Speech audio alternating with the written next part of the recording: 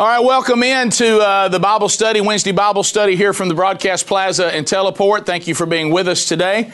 If you're joining us for the first time, you can always stay caught up with everything that we've been doing here for the last 4 years. Going to burgessministries.com. If you'll click on listen, you can actually go back and listen to any of the series that we've done. We don't have the entire 4 years there, but most of those are there. For the more current studies that we've done over the last year, you can find those on the Rick and Bubba YouTube channel. Some of you may be watching live there now, or you can also go to the Rick and Bubba podcast channel. All these things I mentioned to you are free. All you have to do is go and subscribe to the YouTube channel or to the podcast channel, and then you'll get alerts whenever the Bible study is up there every week. We are now in a brand new study. We're in the third part of that is the Gospel of John, where we're going to walk through the Gospel of John, and we're going to walk through the Gospel of John until we're finished with the Gospel of John. So we may be doing this study for the next year and a half, 2 years. We don't know. All right, so let's open up in a word of prayer. Lord, thank you for today. Thank you for these men who, with their hustle and bustle of their lives, make this a priority. You know, we found, Lord, that everything that we make a priority in our life is something that we actually care about, something we deem of value. So, Lord, I pray you continue to bless these men and those that make sure that every week they're watching this or listening to this who can't be with us here in the room. And I pray, Lord, you continue to give us wisdom that comes from you, wisdom that comes from you, not ourselves, that we work to find ourselves in your perfect will for our lives, because there's no better place to be than in your perfect will. In the name of Jesus, we pray.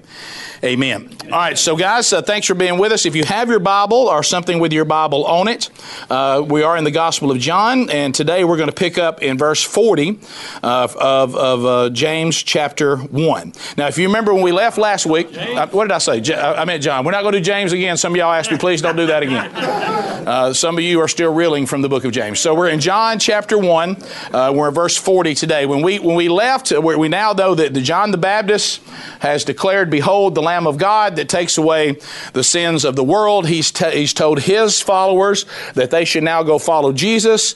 We ended last week with John and also John and Andrew go over, and and Jesus says, "So what are you seeking?" And they said, "Where are you staying?" So this was a great interaction between the King of Kings and the Lord of Lords. They told him with that statement is, "We don't desire to have kind of an inch deep, mile wide relationship with you. Where are you staying? We want to go spend some time with you." And of course, we took that and we applied that to our lives, because I will tell you one of the biggest problems, not just with men, but sadly, where I'm from, the problem you find with a lot of people that call themselves Christians is that they seem to be more than willing to stay in an inch-deep, mile-wide relationship with Jesus. And the only problem with that, if you look at Scripture and you realize how wonderful Jesus truly is, I personally believe, because I have this own testimony in my own life, I think it's impossible to truly encounter Jesus Christ and have such an apathetic attitude. I think that's impossible. I think that's somebody that's created a version of Jesus that is more cultural, and it is not biblical. Because if you've encountered the power of Jesus Christ, He changes you. Amen. I mean, you don't change yourself, but He absolutely changes you. So we have to have the attitude of, where are you staying? We want to go where you are, and we want to get to know you more intimately. We want to grow from spiritual infancy to spiritual maturity. Remember, with the men that are here in the room and the men that are watching everywhere, there's no man worth his salt that's ever been satisfied with being mediocre at anything. But it's amazing how many men are satisfied with being mediocre spiritually. And really, that's the thing that matters the most. And sometimes it's the thing that we spend the least amount of time on. And if we spend any time on it, we become grace abusers, which we've talked about for years. And we don't have any desire to have any sort of standard that we think is excellent. You know, like we've said in here before, for those of you this time of year that struggle with, putting football in the wrong place. Football's a great game. It's just a lousy God. But really, if it's something that means something to you, and we've said this before, would you tolerate mediocrity out of your football team? Remember we talked about participation trophies. Men just go on and on about participation trophies, but then they turn around and live their life like they expect Jesus to give them one. That they're going to get a participation trophy spiritually. So if we demand excellence out of the things of the world that are going to vaporize and go away when this place is refined or when you die, then we probably want to spend the most amount of time, and we want to pursue, like they were showing us, we want to pursue the only thing that's going to matter. I mean, if you think of it that way, it really gets pretty simple, doesn't it? So today, we're going to take on what happens at this point. And there's going to be a lot for us to unpack here. So let's look at verse 40 through 42. And here's what the Bible tells us. We know, if you look back at 39, remember last week we left on come and you will see. But after that, it says, so they came and they saw where he was staying. So he did show them. And they stayed with him that day, for it was about the 10th hour. Now look at 40. One of the two who heard John speak and followed Jesus was Andrew. Now the John he's referring to is what? John the Baptist. He was a follower of John the Baptist. John the Baptist, being the great leader, said, okay, I've done my part, go follow him. And because he's a good leader, they did. So Andrew is there with him, and we know that Andrew is Peter's brother, which they tell us next, Simon Peter's brother. And in 41, he first found his own brother Simon, who is Peter, and said to him, we have found the Messiah, which means Christ. And he brought him to Jesus. Now let's stop right there for just a minute. Andrew's first reaction to finding Messiah was what? I got to tell my brother. Think about that. One of the most beautiful things that I've seen in here recently was one of the men in this Bible study that has come to the conclusion that he has now submitted to the Lordship of Jesus Christ. And he admitted he spent a lot of his time as a cultural Christian, just kind of playing games like a lot of men do. I hope I've done enough that I don't go to hell, but that's really the only thing I'm really interested in. I hope I've done enough. And over time and being in these studies, he's realized that he probably hasn't. So he got his relationship right with Christ. And let me tell you what was so beautiful. He gets so excited about this that we sit down and meet in the office. And you know what he wants me to teach him? How do I share my faith? And you know what he thought of? There's a guy that I see all the time. Can you help me tell him about Jesus? Because if this guy's in my life and this has happened to me, I got to tell somebody. And so this is what you're seeing here on a grand scale is once Messiah, and Andrew says, we found Messiah because he spent time with Jesus. He said, I got to tell my brother. So I love this. And we all need to think about this in our life. How many times are you, verse 42, and he brought him to Jesus?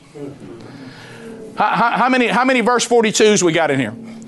I mean, how many people have you brought Jesus to or brought them to Jesus? Is there anybody that you can think of that can use your name and say, that's the man, or if you're watching and you're female or you're listening, or that's the woman that brought Jesus to me? Anybody? Because this stuff that makes the Bible is not there just for historical reference. It's always teaching. My wife has a great statement. Nobody teaches like the Lord. Everything that's going on in the Word of God is teaching. So he brought him to Jesus, and Jesus looked at him and said, so you are Simon, the son of John. You shall be called Cephas, which means Peter. So if you look at this, and you can look at either way that this is put. Obviously, it was in Aramaic, and then, of course, it was put into Greek with the New Testament.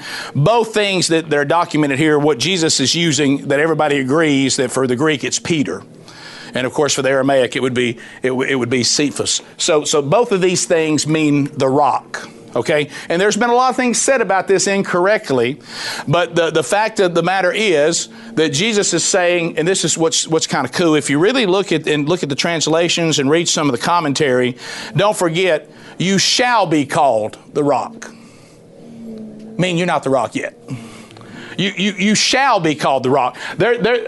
You go ahead and plug into me, and you and I are going to start a relationship today, and one day I'm going to call you the rock. Not today. And we're going to get into that in just a minute. You shall be called the rock. And so we're going to start a process of discipleship. We're going to start a process of our relationship that you plug into me and I'll make you the rock.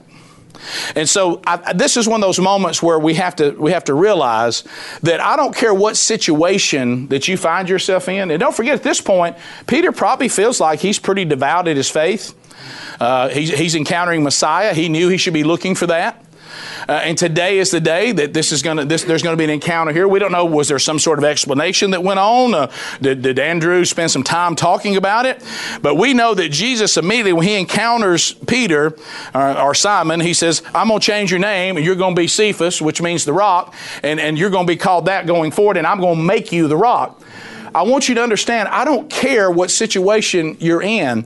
I'm sorry if your daddy was no good. I'm sorry if your daddy's abandoned you. I'm sorry that if you have some kind of testimony that nobody's ever taught you how to follow Jesus and you don't have any training whatsoever and you feel like that you can have no impact for the kingdom, you encounter Jesus Christ and He'll turn you into somebody that will impact His kingdom. I promise you.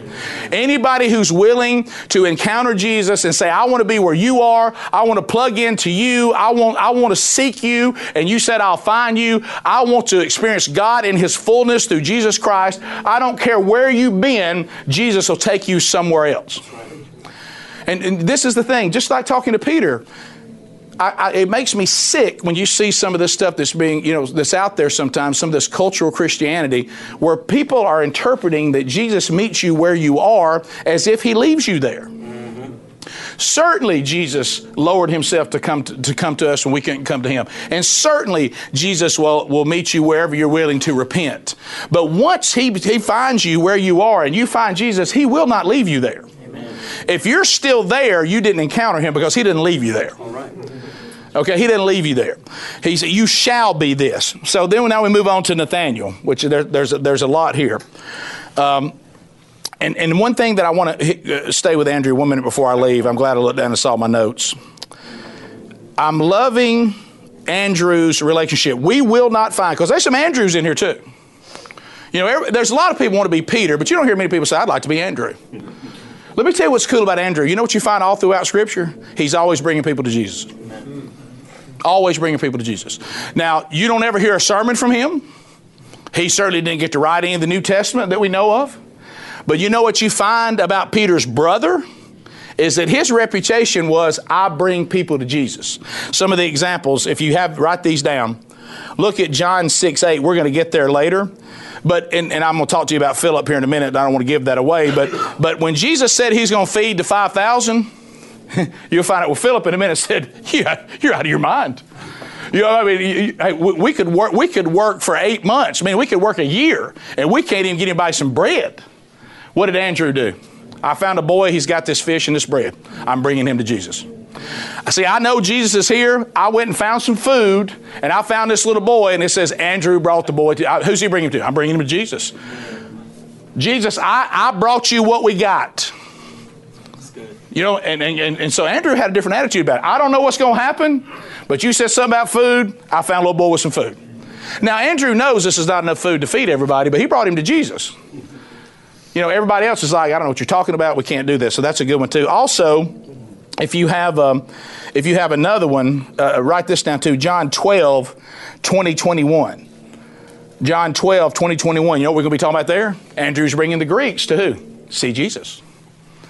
Hey, there's Greeks out here. They don't know you. But Andrew knew one thing. He may not get to write a sermon. He may not get to write a book of the Bible. Let me tell you what he knew though. I may not can do it, but Jesus can. If my role may be nothing, but I just bring people to Jesus. You think Andrew's not a hero of the faith? You think he's not a hero of the faith? You know why? I'm always bringing people to Jesus, including his own brother. So we know that when Andrew says we found Messiah, now that's correct. In Hebrew, that means anointed one. In Greek, it means Christ. And so keep in mind, to the Jews, this is the same thing of saying Son of God. And you can write these verses down to support that. That is Matthew 26, 63, 64. Write that down. Mark 14, 61, 62. Luke 22, 67, 70. All these places you will see that when they talk about Messiah, to the Hebrews that means anointed or Son of God. To the Greeks it means Christ, also Son of God. So in the Old Testament, the prophets and the priests and the kings, they were anointed and then they'd be set apart for service. And so the Hebrews all knew this. And so Messiah was going to be the ultimate anointed, set apart Son of God. So that's why they're using this language, and they all knew. But here was the problem, and this is where the rub started with Jesus. Some Jewish teachers would teach him, as it should be, with Isaiah 53, some of the teachers would teach that Messiah would be a suffering sacrifice. There were some that were teaching that, and that was in line, but here was the problem. Others were teaching it in a completely different way. That they took Isaiah 9 and Isaiah 11, and they said, "Oh no, because of that, then Messiah is going to be a splendid king." And how about this? So he's going to come in, and he's going to conquer all of our enemies. He's going to reestablish us. So these two things were going on, and what you find is that what Jesus is trying to explain, and that's where the confusion was, is really both of these teachings are right, but the cross comes before the crown. And he's trying to clarify. Keep in mind, you got people that are hearing two different things. Are we looking for a splendid king? Or are we looking for a suffering sacrifice? And Jesus said both. But y'all have it out of order. I'm going to go to the cross before I get the crown. And that's the part that is going to be clarified throughout the New Testament. So now we know that Simon gets his new name. And I told you Aramaic, Cephas means rock. And in Greek, Peter means rock. And so now here's the thing that I like about this. And this is going to give you a little bit of hope too, is that Andrew, Peter, John, and James, who now are all in the mix, we got two groups of brothers right now, even though they're being told by Jesus who they are, even though Andrew is saying, we found Messiah, we can document, which is what this is all about, is that they did not immediately follow Jesus with total commitment. Not here. Here there's an introduction, and yes, they're saying the right things about him. Peter has yet to respond. He's just getting a new name. He's just hearing all this. But the reason why that we know that Andrew, Peter, John, and James, all fishermen, by the way, 7 of the original 12 we can document as fishermen. So always keep this in your back pocket when you want to go fishing. I said, well, undoubtedly fishing was a really big deal to Jesus, and so today I will worship and I will go fish. So, because Jesus seemed to be a really big fan of this. 7 of the 12, you may know, were fishermen. But anyway, so these 4 were all fishermen. But here's the part that as I was studying this hit me. Well, sometime between this episode that we're documenting today and the miracle of the great catch of fish, which we find, write this down, Luke 5, 3 through 11, these men had apparently gone back to their fishing business. Well, why does Jesus have to come out there and tell them to throw the net on? They're back fishing again. So they had this encounter, but them following Jesus, it didn't happen instantly. Just as your spiritual maturity will not happen instantly. You are instantly redeemed. You are instantly justified. If you have a sincere heart and you confess Jesus Christ as Lord and you repent of your sin and you turn to Him, the sincerity of your heart, which only you and God know, when that happens, God says, I have fully justified you, but I've not fully sanctified you. Sanctification, as we've been studying for years in here, now that's a process and it requires some action on our part, because these 4 fishermen said, hey, I think we found Messiah. We're all agreeing with that. Yeah, I think it is. And let me tell you this, and John the Baptist told us to do this. Okay, we met him. I spent some time with him. What are we doing now? I guess we go fish. And they go back to fishing. They go back to their normal lives, and then Jesus has to come back and say, hey guys, we're going to go to a different level with this. And He has to come reveal Himself to them again. So remember, the process of total commitment to Christ does not normally or instantly always happen. There's a process of growing, and that's why some of you that thought at one time that you would just say, I think I made a decision for Jesus one day. I think I was pretty sincere. I think I've done what I need to do. And then you kind of say, now I'm going to knock it out of gear. I think I've done all I need to do. That's a mistake. That's a very dangerous game plan. That's why if you want to see your life be transformed by the power of Jesus completely, that's going to be sanctification. That's going to be growing. That's going to be taking some time. So that we know. And then, of course, He challenged them again, and He calls them out, and He publicly proclaimed that they would be fishers of men. But that didn't happen here. That's coming later.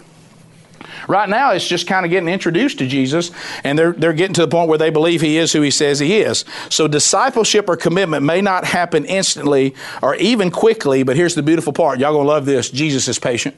Amen. Jesus is patient. Boy, I'm glad He's patient. I mean, these guys get us in a lot of trouble in the Garden of Gethsemane. We'll get to that. Boy, I tell you, when Jesus is trying to make the decision about staying in with the will of the Father, this was not a good time for them to be sleeping and not wanting to pray with Him. And you really right there go, guys, let's treat Him really good right now. He's at a crossroads here, and you guys you're not really acting like you're worth dying for. But once again, what? Jesus is always patient. What did He say? The flesh is weak. Spirit's willing, but the flesh is weak. And even in this moment, when he's being abandoned by his friends, he's still being gracious about it. Now, his grace has limits, which sometimes I know we try to push, but he certainly is patient with us as long as we're willing to get back on our feet and continue to follow him. All right, so next, let's go to verse 43 now. Verse 43, and we're going to go through 51 talking about some stuff. So the next day, Jesus decided to go to Galilee, and he found Philip, and he said, "Follow me."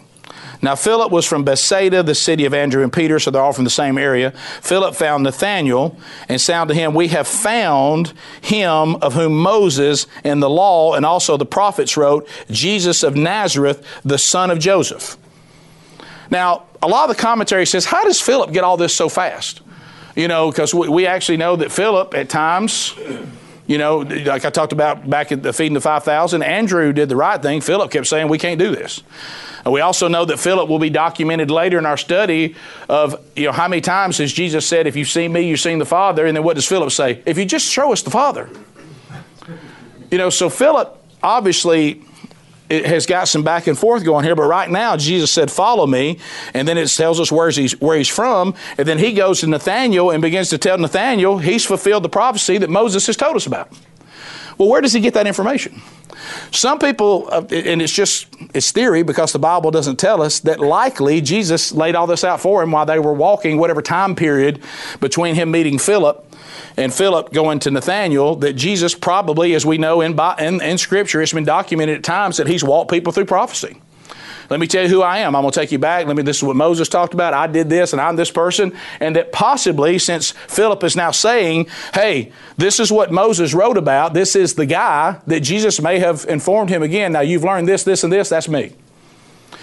Because he goes to Nathanael and he tells him that. So keep in mind, even though Philip gets this right, we still see Philip, like a lot of us, stumbles a little bit at the feeding of the 5,000, stumbles a little bit on show us the Father, and which had to be frustrating to Jesus when he's like, how many times have I told you if you've seen me, you've seen the Father? Did you just say, show me the Father? Boy, he is very patient, isn't he? I think about Jesus when he's about to ascend to heaven. This gets me big time. And in the first part of the book of Acts. And he's done all this stuff. We're back from the dead, okay? I've told you what to do, exactly what we're going to do. And then they go, so is this the time we're going to overthrow the Romans? And he's like, tell me y'all not bringing this up again. All we've been through. And then, of course, Jesus clarifies that at Pentecost. But anyway, so Nathanael is up next. And he said that we found him. And so I want you to say, when Philip says son of Joseph, that's not doubt. That's not a dig, at all. That was very common. All he's saying is, in the Jewish culture, every son would be called, this is so-and-so, the son of so-and-so. It's just a statement about his earthly father is Joseph. It's not a dig. It's not, hey, you might want to keep in mind his dad, was the carpenter and all that. He's just doing what the Jewish culture would be. If I were to introduce, whatever your dad's name is, I'd say this is Benny, son of whatever your dad's name, William, son of William. That was standard. That's not a dig at all. So don't read more into that than is there. So anyway, now he's going to encounter Nathanael, and I love this Nathanael thing. So Nathanael said to Philip, can anything good come out of Nazareth? You got to be kidding me with Messiah coming out of Nazareth. Now, I will tell you this. Some of the commentary says that Nathanael, and you'll hear Jesus confirm this, was just being matter of fact. They're saying, some of the commentary I read said this shouldn't really be seen as him being a skeptic. He's just stating what any of us would state if we knew certain areas that had not really been known. And he said, because in this, Nazareth did not have, there was nothing there for higher learning. They'd never had any outstanding leadership come out of Nazareth. And so really Nathanael is saying to Philip, now you've come here saying this guy that I'm about to meet is Messiah. He's fulfilled the prophecies. And you're trying to make me believe that Messiah has come from the backwoods? Really? Can anything really good come out of this part? And so it's really more of a matter-of-fact statement that anybody who would have heard something come out of Nazareth would have said the same thing. But to show you that he wasn't necessarily a skeptic, he did agree to go see him. So, he really didn't say, you brought Nazareth up, I'm out. You got to be out of your mind. Have y'all been drinking? I'm not going to meet this guy. he went. So look at 47. So Jesus saw Nathanael coming toward him, and he said to him, behold, an Israelite indeed, in whom there is no deceit. Now, what a statement. I mean, so here's the King of Kings, the Lord of Lords, and you're about to be introduced to him, and he looks at you, and you know what he says? He said, here's an Israelite where there's no deceit. Here's a guy with a great reputation. Here's a guy that's known to be honest, great reputation, and you know what? I know this guy's character. I mean, that really is what he's saying. He's saying, because Jesus is going to show Nathanael that he knows him already before they've ever even met, which is a big moment for Nathanael. But don't forget, Jesus is also saying, now here's a guy that has a great reputation. Wouldn't that be a great thing for Jesus to say about you? And so I think about, and he talks about deceit, and we'll get into why he's saying deceit. There's a reason for that. But think about, like, if right now Jesus was standing in this room and you had not met him, and one of us went and said, Jesus, I want you to meet this guy. And we went out and got you and brought you in, what would Jesus say about you? Would Jesus say, now here's a guy. He's got a great reputation. I know this guy. And your reputation precedes you. In you there is no deceit. Now keep in mind, what this also speaks to, and this is important, very, very important. By the world's standard, Nathanael would have probably been the kind of guy that everybody would have said, what? That's a good man. Nathanael, that's a good man. But guess what? That ain't going to get Nathanael redeemed. Nathanael still needs Jesus. And Jesus is making this clear too. This guy, you probably think, of all people, him meeting me, he doesn't really need me. Because he's devout to the faith, he's got a great reputation, he's honest, he's not deceitful. But another thing that Jesus is talking about when he says this, about the deceitfulness, and he'll prove this right at the end of what we're going to do today, is that he's also saying, because of the forefather of the Israelites, of course, is Jacob, and Jacob was what? Deceitful. And what he's saying is, even though this is one of the ancestors of Jacob, he's not like Jacob. And then we're going to get to the big part. This guy has no deceit in him. He's not a deceitful Israelite like his father Jacob, which is a really deep statement, which we'll unpack before we leave today. And he's referring to Jacob. Now, the other thing we want to talk about is what happens next, because this is cool. So Nathanael says to him, keep in mind, behold, an Israelite indeed, in whom there's no deceit. And Nathanael says to him, how do you know me? How do you know me? I mean, wouldn't that blow your mind if you encountered Jesus and you're looking at him going, how do you know me? Keep in mind, Jesus knew everything about Nathanael, meaning he knows everything about you. He knows everything about me. And so what have you ever had that? And I remember this, and this is when I was a terrible, terrible son.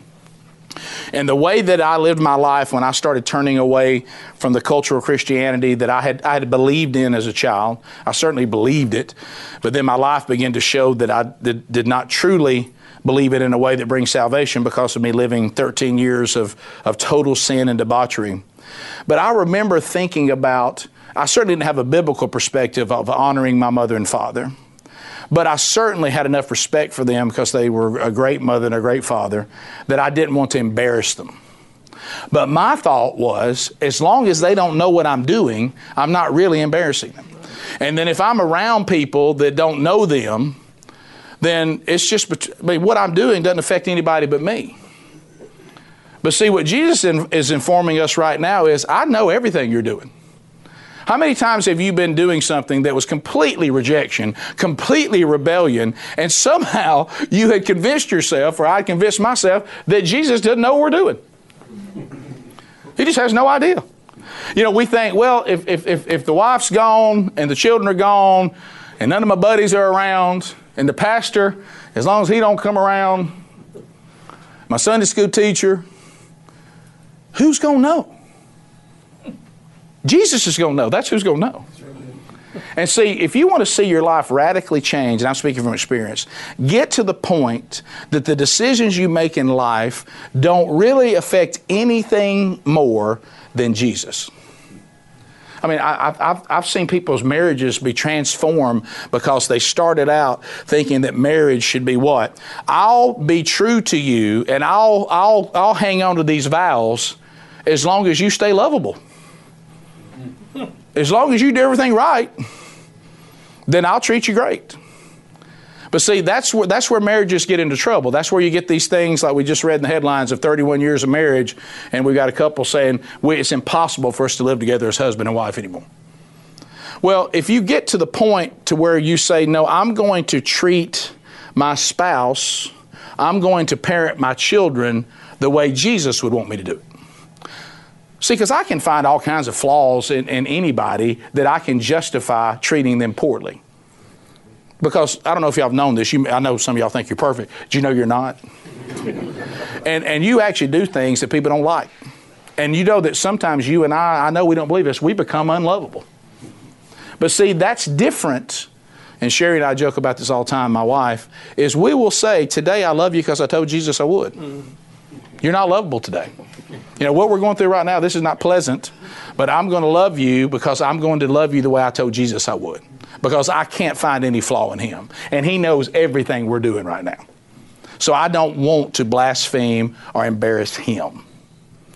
And so that is the attitude of him looking at Jesus saying, how do you know me? Because Jesus knew everything. And then Jesus, look, he's going to double down. Jesus then said, before Philip, Jesus answered him. Think about that. Let's just hang on to that statement just a minute. How do you know me? Jesus answered him. Why does Jesus even give us the time of day? You know, he could have said, well, that's not important. Just know that I do.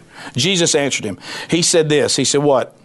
Before Philip called you when you were under the fig tree, I saw you. And undoubtedly this is big, because what does Nathanael say next in verse 49? Nathanael answered him, Rabbi, you are the Son of God. And see, he already said what? Now here's the Israelite. In him there is no deceit.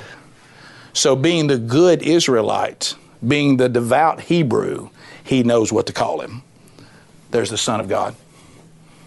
Behold, the Son of God. You are the King of Israel. So Nathanael says, I accept you right now on all the teaching I've heard. I accept that you. So what's this thing about under the fig tree? What is all this thing about under the fig tree? Well, to the Jews, the fig tree symbolized the land of promise. And so what he is saying to him is that I looked up and saw you standing under that fig tree as if you're in the promised land. And you're a devout son of Canaan. And I saw you meditating to the Father. I saw you under that fig tree. I know that you were over there meditating. You've been anticipating me. And I'm here. I saw you under the fig tree. I saw you in the promised land. And see what he's also saying here. Now hang on to this. We're going to get a little deep here. The promised land is actually finally here. That was a flawed situation that we found ourselves in. I'm here to not just deliver you from Egypt. I'm here to deliver you from sin. I'm here to take you to the real promised land. I saw you under the fig tree, waiting on me. And I'm here. Being delivered from Egypt is going to look like nothing compared to what we're about to do. And he talks about this. I love the next thing. So then he gets the response. And boy, guys, if y'all want to love this for a minute, this is what we're going to end on today. And this is just, I didn't know how long we'd land here, so I don't have anything planned after this. So if we leave early, we'll leave early today. But I doubt we will. So here's what he said. So Jesus answered to him. This is red letter stuff, guys. Because I said to you, I saw you under the fig tree, do you believe? Meaning, so did you need a sign for you to believe in me? And listen to this. Look at this next line. you'll see greater things than these. Hey, me pulling the fig tree thing out, that ain't nothing. Let me tell you, you ain't going to believe what you're about to see. I hate to quote Bachman Turner Overdrive, but you ain't seen nothing yet. You ain't seen nothing yet. I don't know if they're going to heaven. I hope they are. But how about this? But I want you to think about that. Think about this statement. Jesus is saying, you believe that quick because I did the fig tree thing? Well, you just wait till I call somebody out of the tomb. You ain't going to believe that. Just wait till blind people start seeing. You're going to see greater things than this. We're just getting started. We're just getting started. And the thing that he is telling them too, so look at this next statement. Truly, truly, I say to you, you will see heaven opened and the angels of God ascending and descending on the Son of Man. For many years I read this, I'm like, I don't get it. What are you talking about? Jacob's ladder. This is back to Jacob. See, this is Jacob's ladder. Remember, he said in him there's no deceit. So he knows that when Jacob was in trouble, when Jacob got along, when Jacob was out, and that God sent the angels to care for him, and there was a ladder where the angels were coming from heaven, and they were going down to Jacob, and they were going back. So he knows that they know this, and of course, to really get deep, he was there. Okay? So here's what he's saying. This is really exciting.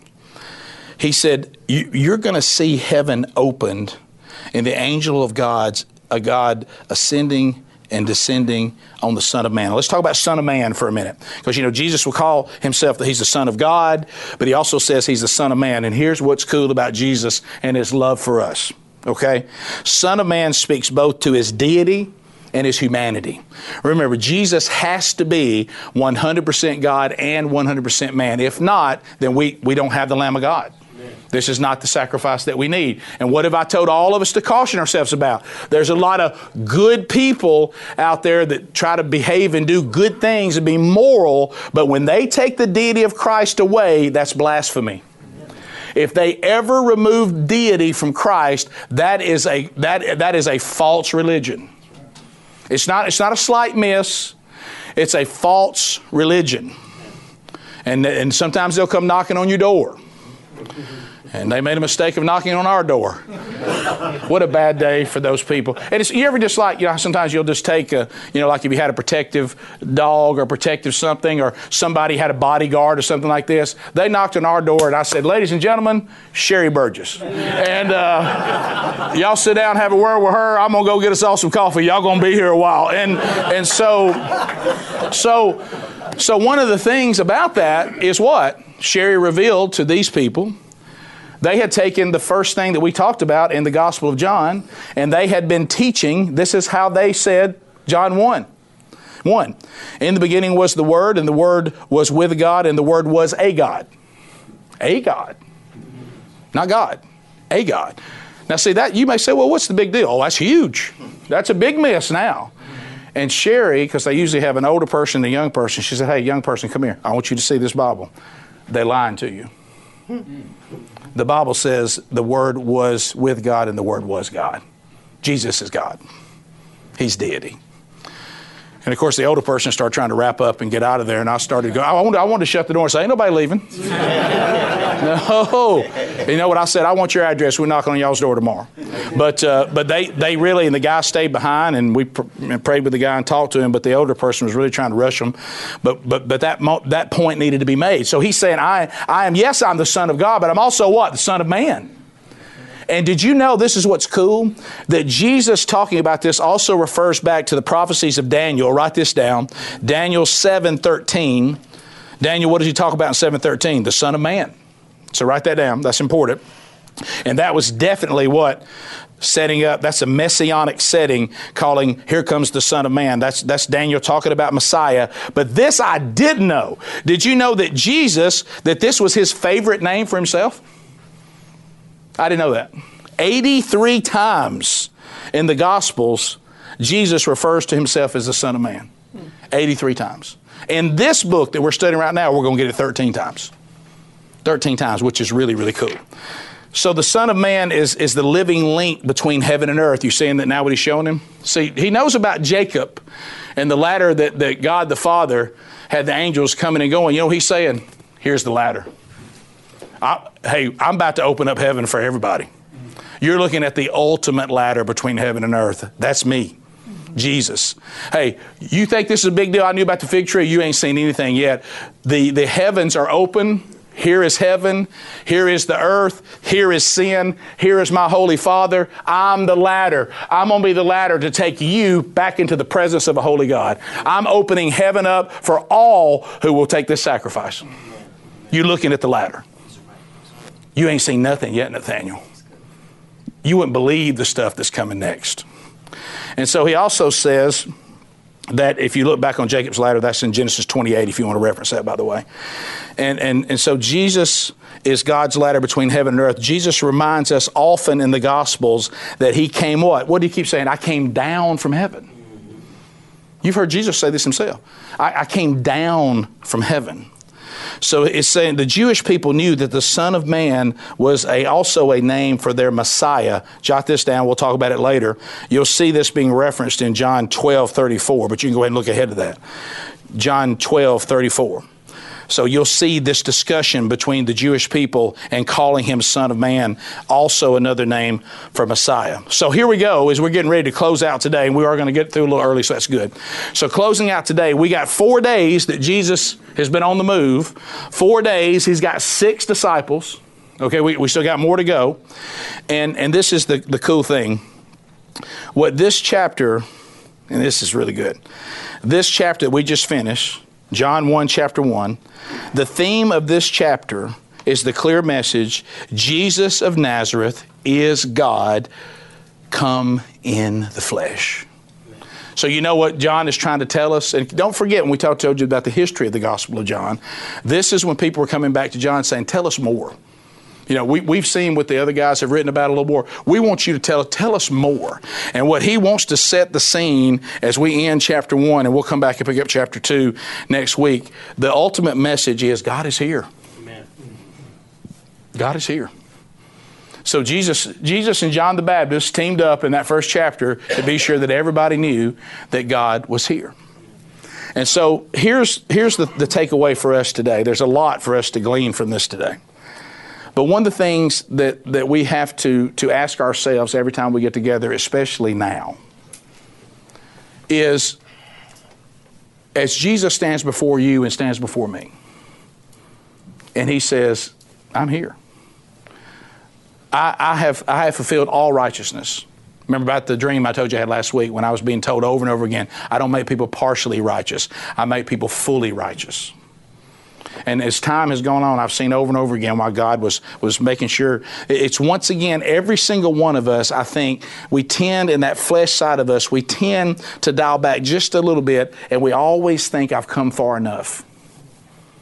And it would be real easy right now, especially for those of you that have been in here for the last 4 years, and you've made great leaps spiritually, and praise the Lord for that. Be very, very careful for you to get to the point where you think, I'm here. I've done enough. I've come far enough. I want you to know that we could never, ever, ever exhaust, remember I was talking about a couple weeks ago, exhaust the grace of Christ. We can never exhaust the power that is available to us in Christ. I don't care what your situation is. I don't care what you're struggling with. I don't care what you can't seem to get past. Jesus has overcome it, and he is more powerful than whatever that is. Amen. Amen. Amen. He's patient. He's patient. And if you have not fully experienced him, it has nothing to do with his inability we talk about. Something's wrong. You haven't taken that step. There's some step you haven't taken. Because what Jesus is saying to you, and this is going to be my takeaway, is the last thing we talked about. What Jesus is saying to you, I don't care who you are. I don't care how far along you are in your walk. And this was my takeaway the whole study this week. And I said it to myself. Because I can give you a testimony. I really can. I don't know all your testimonies. I know some of them.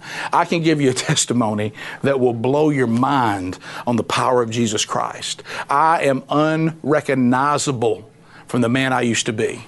But you know what Jesus told me this week? You ain't seen nothing yet. Amen. You ain't seen nothing yet. You think this is all I can do with you? Glory to God. You still alive? You 55? You ain't seen nothing yet. Now, I may be dead after y'all leave, and I may be done. But what I know is whatever life is still left for me, it is not to be squandered. It's not to be kicked out of gear. You know, it would be real easy to go, I feel pretty good that I'm going to heaven now. But see, think about that after what Jesus did to me. That's not much of a response, is it? Jesus, you changed me. Thankful for that. And I'm going to plan on doing the bare minimum for you. I will be apathetic about this. You can count on that for me. But thank you for what you did. I'm not trying to earn my salvation. I'm trying to say back to Jesus, thank you for salvation. And my obedience will be my worship. And when I'm obedient to you, I know you'll take that obedience and you'll radically transform me and you'll continue to move this thing forward. There's things in my life right now that have not turned yet, but they're going to. Amen. But they're going to. There's things in my life that are not quite where they need to be, but they're going to be because of the power of Jesus Christ. I believe it true when he said, you haven't seen anything yet. You'll see things much greater than this. I don't know what that is for you. I don't know what that is for you. But it's a promise from the King of Kings and from the Lord of Lords, Jesus Christ. Let's pray. Lord, thank you for today. Thank you for this message and thank you for what it's meant to all of us here today. Lord, I just feel a sense of worship and excitement just talking about this. And I pray, Lord, that you'll take this message and you'll apply it to our lives. Lord, I pray that, I don't know, somebody in here right now, even here, as I sense the Holy Spirit, that somebody somewhere today just heard something from you that they needed to hear. There's guys in here of all different ages, and I know there's guys in here that have been through so much. There's guys in here that are going through something. Every time you turn around, you think to yourself, there's something else. But instead of us looking at that as something that's used to demoralize us, let's start looking at that as another opportunity for us to see how great you really are. And I pray, Lord, that you be glorified and continue to transform every life that's willing to submit to your authority. And I pray this, Lord, in the name of Jesus. Amen. Thank you, guys. Thank you very much. Hey, this is Rick, and that concludes this week's Bible study. Thank you so much for being with us. If you'd like to go back and hear other Bible studies, or maybe some that you've missed even in this series, you can find them by clicking the media button at burgessministries.com.